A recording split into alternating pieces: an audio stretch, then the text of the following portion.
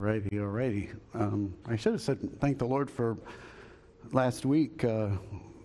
Wonderful Easter season, and I thought the Passover Seder on Good Friday was really enjoyable, and services on Sunday it's just, every pastor, I'll tell you, it's a difficult week, the week of Easter. I know, a little fiddle. Ooh. Can you back me down just a little, Oscar? We still got Sunday morning volume with, I don't know how many people are in here, 150, 200 people in here. There you go. You guys still hear me okay? All right. Thank you. I also want to thank the Lord for, usually Satan hits me pretty hard on Sunday nights, but I was like, I'm not up there. What you got, because it just, I know, doesn't Satan come after you? He comes after me. Any pastor will tell you, Sunday night is a difficult night, and usually by Monday, most pastors are ready to turn in their resignation. Early in my ministry, so I don't do that, but that was early in my ministry. But it was just a real blessing. I enjoyed the service personally, and miracle happened that day. I told the guys that I was going to keep the service at its normal length, and we had 8 specials and all this music, which meant I had to just keep my mouth shut, and by some miracle, you guys don't care, huh? Okay. Next year I'll preach an hour over, and it'll be 1 o'clock, and then every woman in the church will be, I had Easter dinner on. And every man will be going, I wanted to eat Easter dinner, and you kept preaching. I try to honor people's time. I know people say, oh, you shouldn't care. No, I just think that disrespects people's time. But I just want to thank the Lord. Great services on Sunday. And then pastors, one of our worst Sundays is the Sunday after Easter and July 4th weekend. Those tend to be like the real low points for pastors because everybody just goes, But at any rate, it was great. And I'm ready for that moment to come. And we are living in dangerous days. We just are. And I don't know. I'm afraid some American Christians think God has some responsibility to America. No, he doesn't. Especially how we've disrespected him. But just these are dangerous days. And yet, it's for Christians, it's exciting days, right? Get to be here, hopefully, Lord, at the end, so be all good. All right, we're going to be in our Life of Messiah study tonight in John chapter number 3. If you have your Bible tonight, John chapter number 3. If you have your Harmony of the Gospels, this the Ariel edition, we're in paragraph 34. Arnold does paragraph 34 in about 12 minutes. I'm on part 3, so I'm on about, 2.5 hours. But that's okay. Arnold skips over a lot of stuff like what we're going to cover tonight. He doesn't say much about it at all. A little bit, but maybe a sentence or two, and he has to. That's not a criticism. I mean, it's already a long, if you've listened to all of Life of Messiah one time, it's a long deal, but I enjoy that when you do verse by verse through, as we are doing in Life of Christ here, using all 4 Gospels, we're going to cover it all.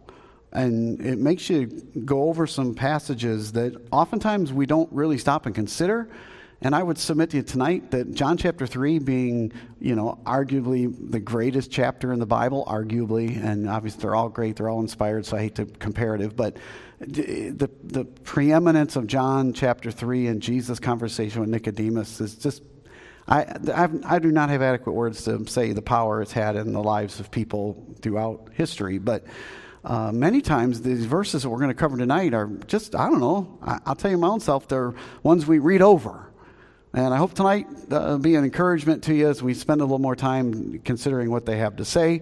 As I mentioned, John the Baptist here, we're back into John the Baptist's life and his disciples, John's disciples, who John is trying to point to Jesus and is pointing to Jesus, but they got jealous about Jesus and Jesus' disciples, and so John is responding to that, and we're going to pick things up tonight after that famous verse in verse 30, he must increase, but I must decrease, and we move on to verse 31, and I will tonight begin by saying that there is debate about verses 31 to 36, this last section of John chapter 3, there's some debate among, good Bible theologians, people I like to read, whether John the Baptist is still the one doing the speaking here, or whether the Apostle John, the writer of the gospel, is now commentating on this passage of Scripture as he writes this letter. It's hard to tell the difference because if you know the Apostle John liked to make things light or darkness, and John hits things very hard, and he carries that persona into his epistles. In 1 John, there's not a lot of wiggle room in 1 John, same deal here, but John the Baptist had a very similar, John the Baptist didn't mince words. So the bottom line is the truth that comes out of this, I think both of them would have been in agreement, we're in agreement on what he's trying to say, and there's some great truth here. All right, so let's pick things up in verse 31. The Bible goes on to say, he that cometh from above is above all. He that is of the earth is earthy, and speaketh of the earth. He that cometh from heaven is above all.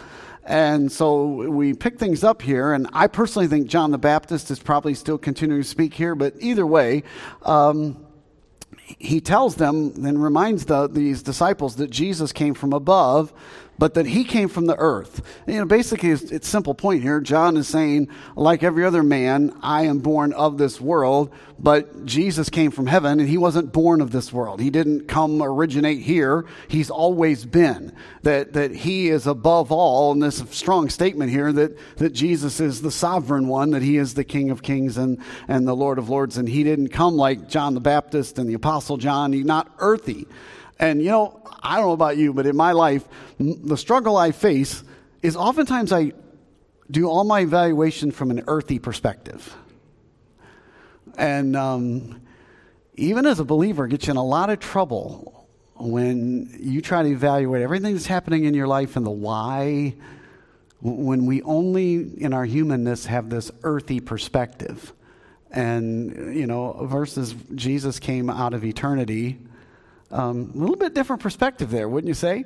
And he is above all, and we certainly are not. And if you doubt that, you haven't lived very long, because life has a way of reminding us that it's bigger than we are. Now, verse 32 goes on and says, and what he hath seen and heard, that he testifieth, and no man receiveth his testimony. So Jesus comes from heaven, he's above all, and he's just here telling us what he's always known and seen from an eternal standpoint. And Jesus is this truth. The prophets, in distinction, were given truth. Jesus is coming here and telling us what he already knew.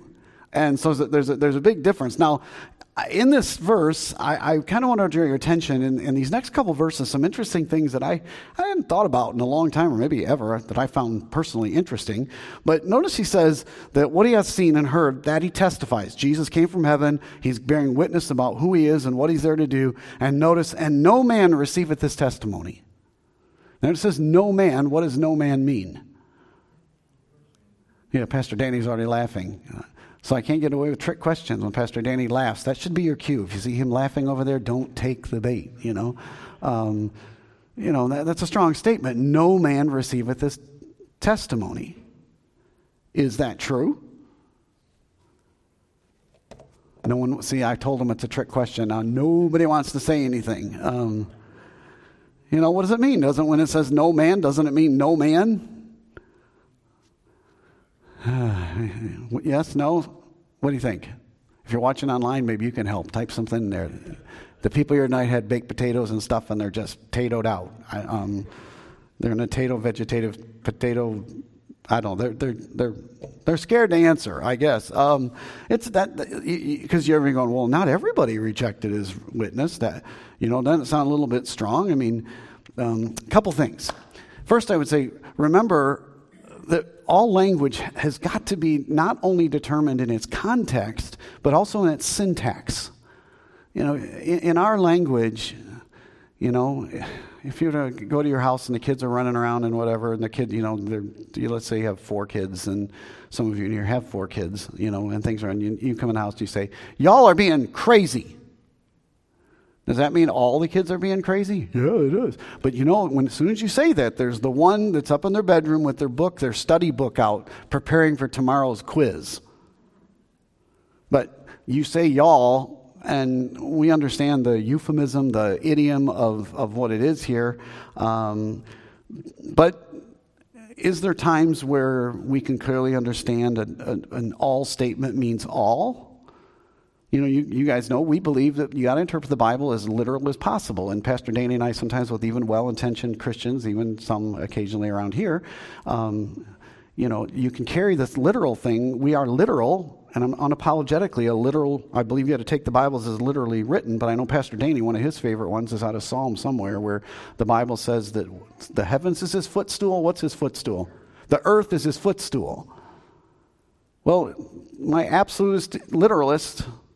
You know, let me go out here and see if I can see a big peg leg there rising over the horizon. You know, is the earth up? You know, no, we understand it's a figurative meaning there. And so you have to read the Bible literally in the genre and how it is being presented. And it's really not that difficult. But when everything else fails, we always default to a literal interpretation if that needs to be the case. But for example, I know my Calvinist friends don't like the word pos in the Greek. It means all.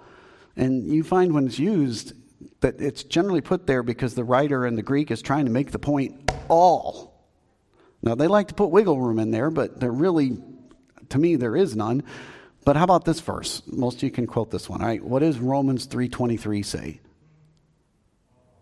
For all have sinned. Pretty absolutist there, don't you think? How do you know that? You say, well, you met my wife. Yes, you sinned. She's probably perfect. We understand from our life experience, and everything around us tells us we're all sinners. And in the context of what John 3 is about, in verse number 10 earlier, he said, there is none righteous, no, not one, right? When you get down to verse number 23, it's not a great leap of intellectual deduction to figure out when he says, for all have sinned. He's using it in an absolute statement. Now, let me bring you back here to John chapter 3. You say, well, what's going on here when the writer writes here that what he has seen, he heard, and he testifieth, and no man received his testimony. Well, what does that mean? How would you, if a skeptic's saying, well, what do you mean? We know somebody did, or the Bible wouldn't be here. We wouldn't have Christians today. How would you explain that? Anybody? No? All right, one thing you can certainly, I think, make that he's speaking in a general sense here, that in generally speaking, as mankind, have we received God's testimony or have we rejected it? Rejected it. I think that's a very fair understanding. But I would also point, remember the issue at hand here. Jesus has just witnessed Nicodemus about how to gain eternal life through simple faith. And then there's this problem with John Baptist's disciples who are jealous over that. And John's reminding them that he was the forerunner and Jesus is the Messiah. And in him is life. And in our Life of Messiah study so far, Jesus is early in his ministry. And John the Baptist and Jesus, we're going to find as we go through this, go through very similar things. Like the way Arnold says it is, what happens to the forerunner happens to the Messiah. He says that a lot throughout, and he's right.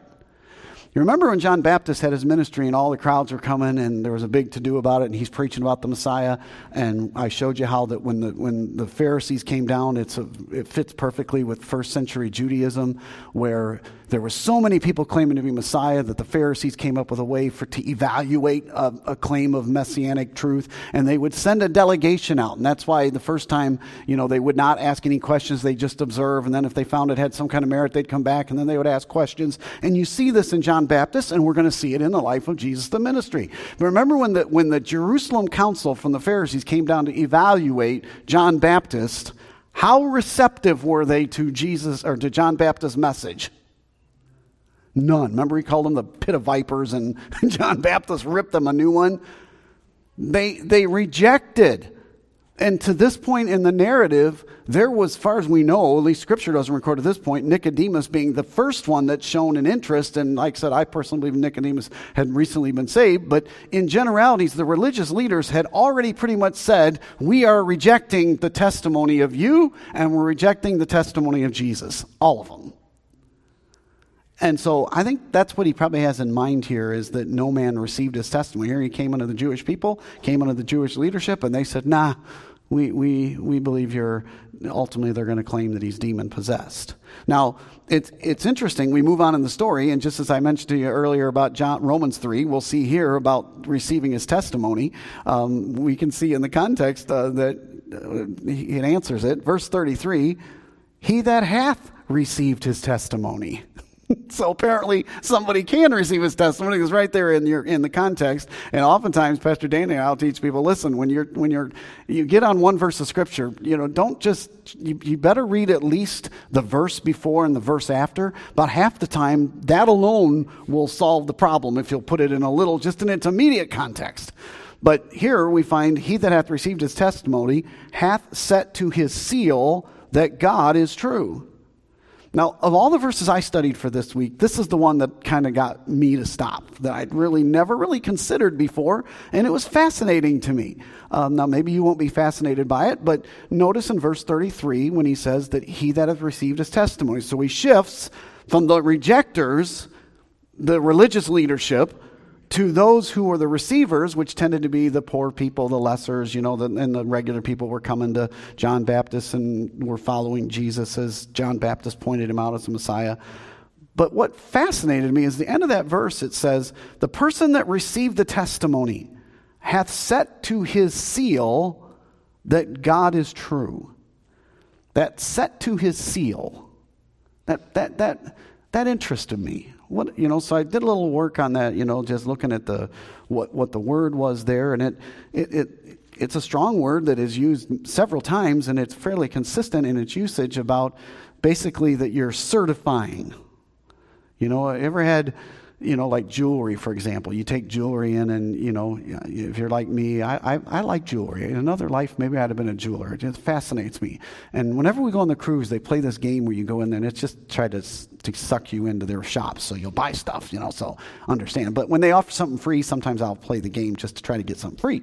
And they have a case, and they've got 3 or 4 different gems in there, and one of them is real, and the rest of them are all imitation.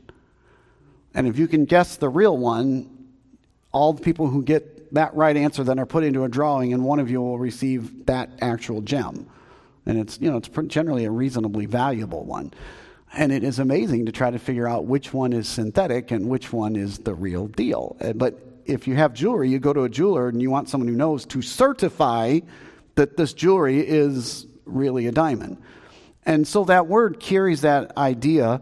And in Scripture, it has that idea of, like in Ephesians 1, about we're sealed by the Holy Spirit, same basic Greek word there, that when we get saved, that God sets his seal on us and we're sealed eternally. That's a wonderful truth, isn't it?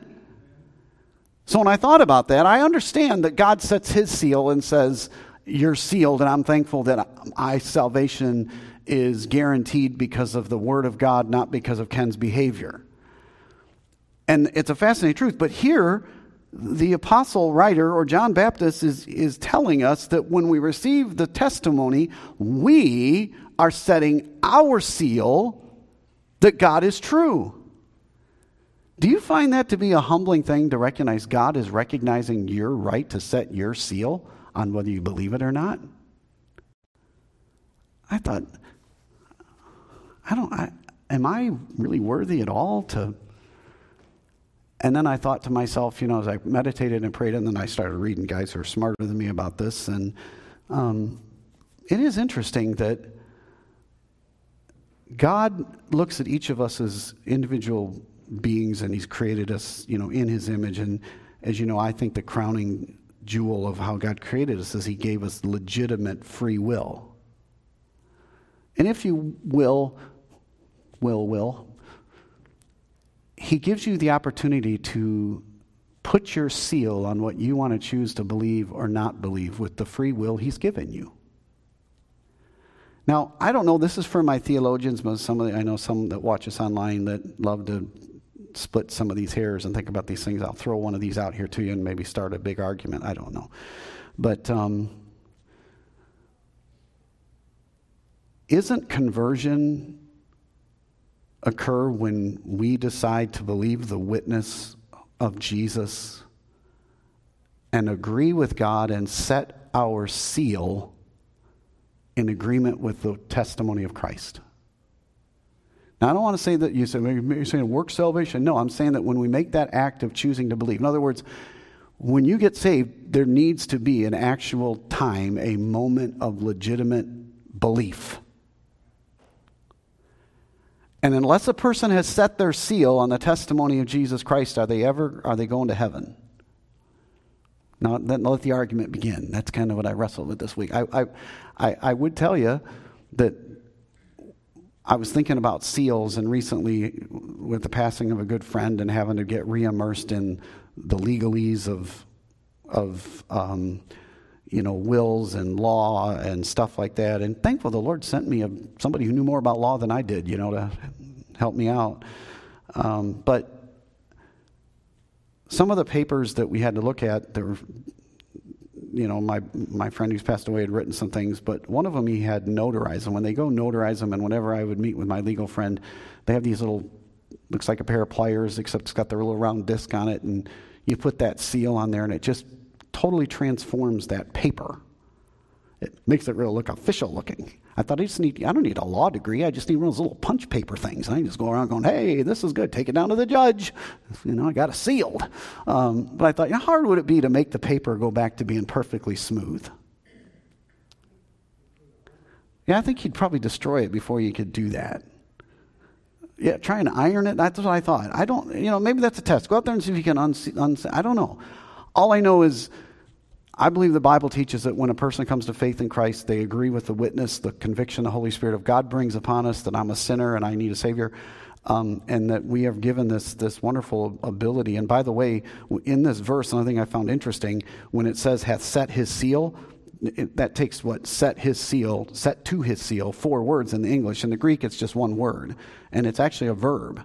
So it's something that, it's present, active, indicative right there. You agree to, I'm sealing this. Seal the deal. And at some point, I would submit that a person can have all the intellectual knowledge about what, this, that, and the other, but there needs to be a time where we seal the deal. And we choose Christ as our personal Savior. Now, I don't know, maybe all that's a bunch of heresy and get ripped up. Pastor Danny can do a video on it and get all the nerdy theologian people all up doing their things. But I just found it fascinating. And I'm thankful that God, as Pastor Danny's got a really great video coming out tomorrow. I don't know if I can link it right here, but we got an exciting announcement. I'm really excited about it. Something in our apologetics ministry that's coming out tomorrow. And you deal with this very issue about total depravity. And really good. All right. I've confused you enough, right? You say you didn't give us all the answers. No, I don't know all the answers. You came to the wrong place if you think that's what it is. But give you something to chew on, if nothing else. Consider verse 33 this week about we've received it, and God allows us to set, when we do receive that testimony, we are setting our seal that God is true. Verse 34, for whom God hath sent speaketh the words of God, for God giveth not the Spirit by measure unto him. So here's another powerful statement. He says that when God sent Jesus from heaven, that he literally speaks the word of God. Everything he said is the word of God. That's why we have red letters in our Bible, which also is a little bit confusing, isn't it? Because all Scripture is inspired, when Jesus was there, he literally was God speaking. And again, these are really powerful statements that usually we just read over as we're reading them through John chapter 3. But, everything Jesus said, God speaking.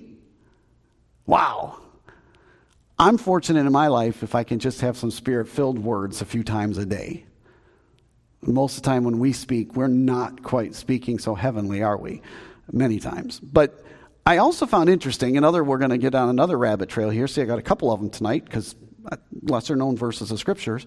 But notice it says in this verse that God hath sent him, and he speaks the words of God, for God giveth not the Spirit by measure unto him. Now, if you have a King James Version, you're going to notice that unto him is in italics. That means it was added there by the translators.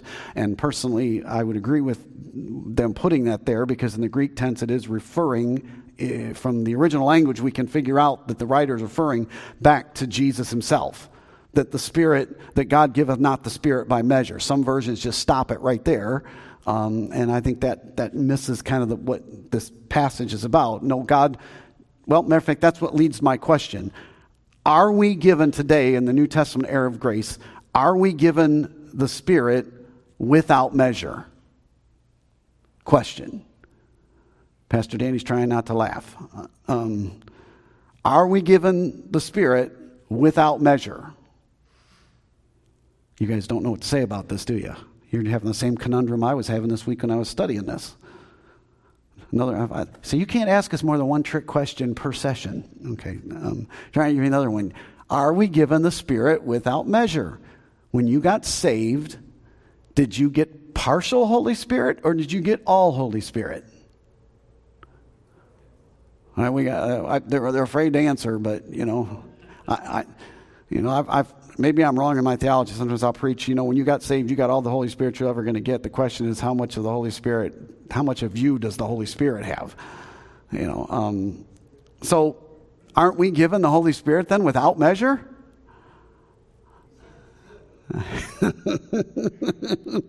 You're in it with me now. Yeah, this is what happens in the middle of the night when Pastor Ken's studying. My brain's going, what? Overload? What do you mean? Given without measure. And I think that's why it's important that John here is specifically talking about the Jesus in contrast. But as I think I heard Michael Bryant just mention, what does it say in Ephesians chapter 5? And be not drunk with wine wherein is excess, but be filled with the Spirit. And it's imperative. It's a command. We're baptized into the Holy Spirit, into the body of Christ once, into Christ once, but we understand that the fillings can come because our flesh gets the better of us and sometimes moves into our resident areas more than it should, and we need to be reminded and get God back in the middle and, get a revival, or just, that's what church is about and why we spend time considering God as an area of my life, because I've kind of run the Spirit out, and, so if we're being commanded to be filled, it kind of would, by definition, saying sometimes we don't have all of it, right? So you see where this can be theologically challenging, and why you have to separate the baptism of the Holy Spirit and the day-by-day living of the Holy Spirit. But back to John chapter 3, what the writer is saying here, though, is he's saying that Jesus Christ being God and everything he says is God, because Jesus himself had the complete, full measure of the Spirit in baptism and filling. I guess we could argue that we have it in the fullness of the Spirit in the baptizing, but in the filling, we live in this flesh, and sometimes we don't live quite Spirit-filled as we ought. The other thing that people bring, remember in in Isaiah, when Isaiah prophesied about the coming of the Messiah in Isaiah chapter 11, and there shall come forth, this verse number 1 of Isaiah chapter 11, and there shall come forth a rod out of the stem of Jesse, and a branch shall grow out of his roots, and the Spirit of the Lord shall rest upon him, the Spirit of wisdom and understanding, the Spirit of counsel and might, the Spirit of knowledge and of the fear of the Lord. And he shall make him of quick understanding in the fear of the Lord, and he shall not judge after the sight of his eyes, neither reprove after the hearing of his ears, but with righteousness shall he judge the poor, reprove with equity for the meek of the earth, and he shall smite the earth with the rod of his mouth, and with the breath of his lips shall he slay the wicked. And the rabbinic writers had talked about when the Messiah comes, according to Isaiah's prophecy, that the Messiah would be the fulfillment of the seven description of the full Spirit. And they use Isaiah 11 there with those 7 descriptions of that. And many people think, and I would agree, that what the writer's referring to here is that when Jesus came, he speaks the word of God, the words of God, and he also was the full embodiment of the prophecy of Isaiah, that he fully, with full measure, lived in the power of the Holy Spirit. Once again, I would also submit to here we see in the New Testament a continuation of the triune God. God the Father, God the Son, and God the Holy Spirit. That God the Father is there in heaven, the Son comes here, but he is the speaking of the equal with God the Father, and also is the embodiment of God the Holy Spirit. 3 in 1, yet 3 separate beings. It's kind of fascinating. Now, today, while maybe this one's not so much a trick question, all right? I know I'm almost done, but it's not a trick question. Is every believer given the same amount of spiritual gifts? No. So you can make the argument that God's not fair. Maybe where you could teach this Bible truth one year at Christmas is if you got several children, buy them different amounts of gifts and teach them this. See how big they're into spirituality. That's Christmas morning when. No, we understand that God gives gifts as he desires, and some people have more than one gift. Some people are really gifted and have more gifts than others. But why, according to 1 Corinthians chapter 12, why were we as believers given spiritual gifts? What is the purpose of spiritual gifts? According to 1 Corinthians chapter number 12. All right, I think I heard a couple of you think I say it, but I'm going to give Bill, I heard you probably most clearly. I don't know, maybe this ear works better. But if you read 1 Corinthians chapter 12, it's pretty clear. He says it more than one time, that the gifts were given to the edification of the body. What is the body? The church. Now, I know someone says, well, it's the universal church. No, that's not really what he has in mind there in 1 Corinthians 12 when he's writing to this church that had a lot of problems with spiritual giftedness, and so much of modern charismaticism today, to me, has the same problem where they've taken things crazy. But we are given spiritual gifts to edify the body of Christ, to help the church accomplish its mission. I don't know how many believers actually ever stop and consider that. Now, it's sometimes difficult, and guys write books on this, and sometimes Christians come ask me, and I'm not trying to put anybody on the spot here tonight, but I'm trying to keep you awake. But there's a couple different passages in the scriptures that talk about spiritual gifts that list, there's actually a couple different lists, and so there's how many spiritual gifts are there? There's more than, I don't want to get too nitpicky here, but if you're here tonight, some of you are, right? But one qualifier, some people are watching online, if you're watching online. Do you know what your spiritual gift is? You know, I think some Christians don't know. Now, that sometimes it's a process, especially if you're a younger Christian.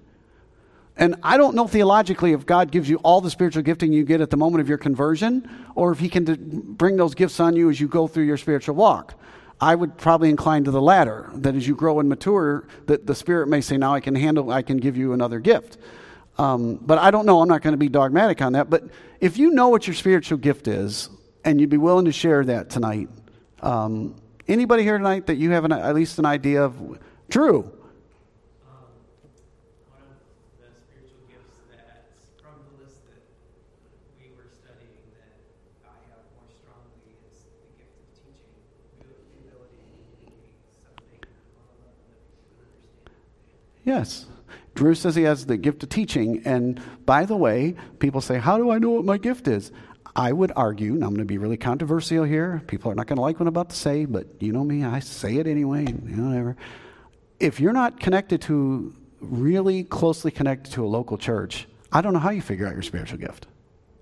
Doesn't it make sense that if the reason they're given is to help the church fulfill its mission, that it's within the context of church and church leadership and others around you that can help you figure some of that out? Yeah. Drew said teaching, and I, as somebody who, I'm his pastor. I can tell you, you have the gift of teaching. I knew Pastor Danny shortly after he got saved. He didn't even know. But I knew really quickly about anybody else, before I pick on Pastor Danny a little bit more. Anybody else? Yeah, Bill? I would say that mine is helps. Yeah. Go all kind of different ways. How does helps express itself? It can be Yes. whatever is needed at the moment. Yes. It can be teaching, it can be preaching, it can be helping out mowing grass. Yes. Whatever it takes to help. And since you're talking, let me jump out on a ledge here and say Bill's talking and his wife Connie. I think, Connie, knowing you, I think you have the gift of servanthood. I think you love to serve and do things. No? She's looking at me like, no, I don't think so. Yeah. Now, in all fairness, I've only been pastoring her for a couple of years, so sometimes you say sometimes it can take a while, because here's the dilemma. And again, this is a Bible seminary discussion, but when we receive a spiritual gift, when we get saved or as our walk grows, is that spiritual gift the same thing as a natural talent or a natural gift? In other words, do you think all human beings, whether they're a believer or unbeliever, do you believe that all human beings are gifted in some measure? I do. Special needs kids. Sometimes I think we are the special needs people, and special needs people are the ones that have real life figured out. They're really gifted. Yeah, Jerry? Pardon me? Song leaders, gifted in music. Excellent. Did you say something, Nick? Meditation gives you wisdom. All right, wisdom based on meditation of God's Word. Anybody else? There are great studies to do on identifying a couple different lists that are in Scripture. But do you ever hate the person that's got multiple gifts? There's a few people in this church that I struggle with because they're, Lori Miller comes to mind. I don't know, other than she wants, Lori and I are going to get the T-shirts that say, "Do I look like I want to talk to you?" with a question mark. Her and I have some antisocial. You have some. I have some of that, believe it or not. But she does so many things. But one of the things that's difficult that I have found is sometimes God will take a natural talent that a person who's already been gifted by their creation as a gift of God and being created in the image of God, and when they get saved, I find that God supercharges it. Same basic gift they've had, but now it's spirit energized, and it goes to a different level, and it goes to a more directed purpose, being the local church and in the greater measure the Great Commission. But has you ever known anybody that when they got saved got a gift that was something very different than they ever had before? I have. And I'm picking on Pastor Danny because I appreciate him so much, but I remember, I'll never forget that conversation. It was one of, there's certain conversations you remember, and it was with Danny's mom and dad, and this was a few years after Danny had been saved. And we're standing in this hallway over here, and they were beginning to recognize that something happened to their son, and they liked this version of their son. Not they always loved their son, Randy, right? I know you did. But they liked this version of him a lot better. And they're talking to me about basically, what in the world is God doing in the life of our kid? And I began to tell them, already what I was seeing in him, and that the Holy Spirit had given me an unusual freedom into seeing into his life a little bit. And I said, he has the gift of the prophet. He wants to know what truth is, and he wants to say what this is truth. And I got to know what it is, or it'll drive me out of my mind if I don't know the answer to what truth is. And that just runs in him. And I said, and then he has to tell somebody about it. And I said, and he's got this wonderful gift of, he puts his thoughts down, he organizes, and I'm learning that he's going to be great administrative. People have the gift of administration. Danny has a measure of that. And his mom and dad looked at me with this dumbfounded look and said, this kid never wanted to study a day in his life. He's what? He's organized? And I said, yeah. And we're all three of us are looking at each other with this very inquisitive look. And I'm going, are we talking about the same person? And I remember walking away thinking, God gave him a gift. It's not Danny.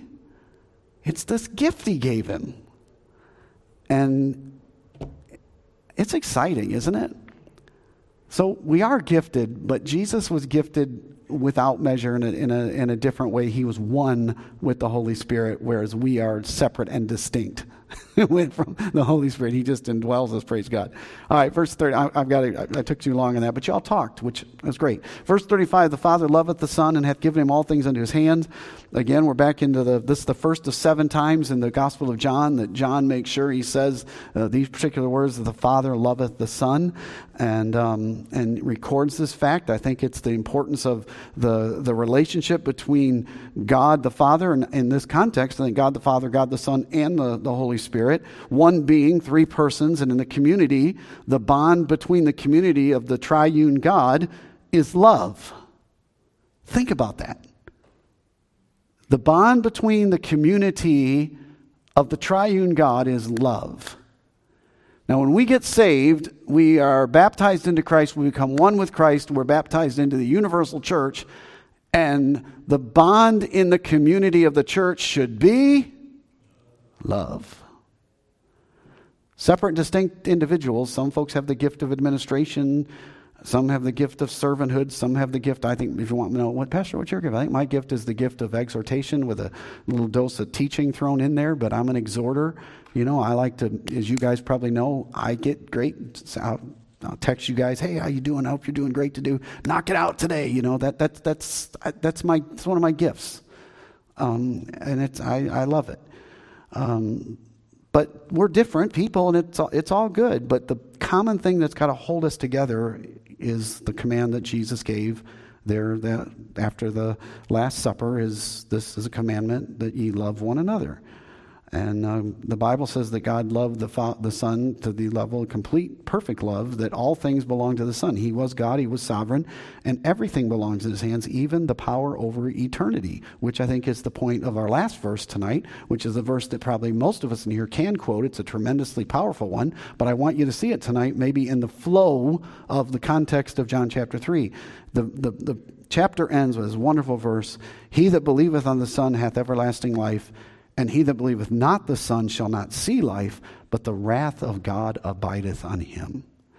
I shouldn't maybe say it's a favorite verse because it's a sobering verse. Again, it's very black and white. You either have Christ or you do not. There is no in between. Now, do not disguise this with your behavior. I'm not asking you if you've lived perfectly as a Christian, because I know the answer to that question. I have the same answer. But you've either had a time in your life where you set your seal on the witness of God, or you have not. And the power of the Son over eternity is, apart from the finished work of Jesus Christ, there is no hope. There is no eternal life. There's only eternal death. And I know that's not accepted teaching today. People don't want, and I understand that sometimes I wrestle with the love of God versus the holiness of God, and yet I can only take God as He's revealed Himself to us through His Word, and His Word is very, very, very, very clear that God is holy. And His holiness is not compatible with sin, because sin is an abrogation of perfect love. God is love. And eternity is for people who have been made perfected in love. And the only way to do that is for God to do it for us. There is no hope for you and I to do it for you. You can't help enough little old ladies across the street. You can't mow your neighbor's lawn enough times to earn it. There's nothing you can do, because we are failed sinners who are liars and cheats and immoral. We're guilty of all these things. And the only way for us to become righteous, as Corinthians chapter 5 verse 21 says, is to be made righteous. And that is done and was done by the work of Jesus Christ on the cross, where He took upon Him the wrath of man and the wrath of God. And we're going to study that when we get to that part of the life of Messiah. And He took my place and now offers me His righteousness in exchange for my sin. And it's simply a matter of, you're going to receive the testimony. That's what this whole passage is. What do you do with Jesus Christ? It's not popular, again, to say what is said here, that the wrath of God is upon you. But when God says a testimony, and God goes out there and God says, this is true, this is the way, and you look at God and say, I reject your truth and substitute my own. I'm just telling you, that's dangerous territory. That's called going to hell territory for the unbeliever. And you have the Son or you don't. And when you don't, God's wrath is upon you. I think in the context here, He has clearly in mind the religious leaders came out and they fully rejected Jesus, John Baptist first, and then they reject Jesus, and they were adversarial. And let's just say there's a couple times we're going to find that Jesus, His most fiery sermons were not directed at the poor and the immoral and the drunkards. His most fiery sermons, matter of fact, I think His only fiery sermons were directed at the religious people. Why? Because they rejected the witness of God. They rejected the witness of the forerunner, and they rejected the witness of the Messiah. So tonight, if you're listening, somehow you found your way to this interesting or lack of interesting discussion tonight, if nothing else, I would ask, has there been a time in your life when you recognized that you needed the righteousness of Christ? Because I wouldn't drive a car, I wouldn't go to sleep, I wouldn't do anything until you know the things between you and a holy God are right. And the only way they're going to be right is if you put your trust in Jesus Christ and allow him to take the wrath of God for you and receive the gift of eternal life. Receive that gift of forgiveness and do it now. So the chapter ends with a real bold statement there, and we're going to see as we go on in John's gospel and through the life of Messiah how the Pharisees continue to reject the witness of the Messiah. All right, glad to tune in. We will see you on Sunday. Don't forget, this Sunday is a very special Sunday. This Sunday is a pastor's panel, so we're going to have an interesting discussion. We've got lots of questions come in. I think we've got plenty of questions. I don't think we'll be able to cover all of them. We actually got a question from one of our young people. How old is Laura Lynn? How old is she? About 8. And I'm telling you, she asked a theologically profound question, and so her question is not going into the fishbowl. The kids get first preference, so her question's getting answered. The rest of them, we'll see what, we're just like the Bible said in the book of Acts, we're going to draw lots out and see which ones get answered, all right? But we'll see on Sunday. It's going to be a great service. So let me have a closing prayer and we'll be dismissed. Lord, thank you for the teaching of your word tonight. I'm thankful, Lord, you left your witness through the preservation of your word. And Lord, we can look back in many different ways and see the impact that you made on this entire humanity. And Lord, I pray that as we go out, as you've given us your Spirit and you've sealed us with your Spirit and you've gifted us with your Spirit, that we could move forward the work of the local church, that we could work forward the Great Commission. God, the people that you bring into our lives this week, help us to show love, help us to be servants and make a difference in someone's life and possibly, Lord, for eternity. Thank you for the attendance of your people tonight, and dismiss us with your blessings. In Jesus' name, amen. Amen. All right, we'll see y'all. We don't have any announcements, right, Pastor Danny? Everything's good. We got a quiet weekend, and all the pastoral staff said yes.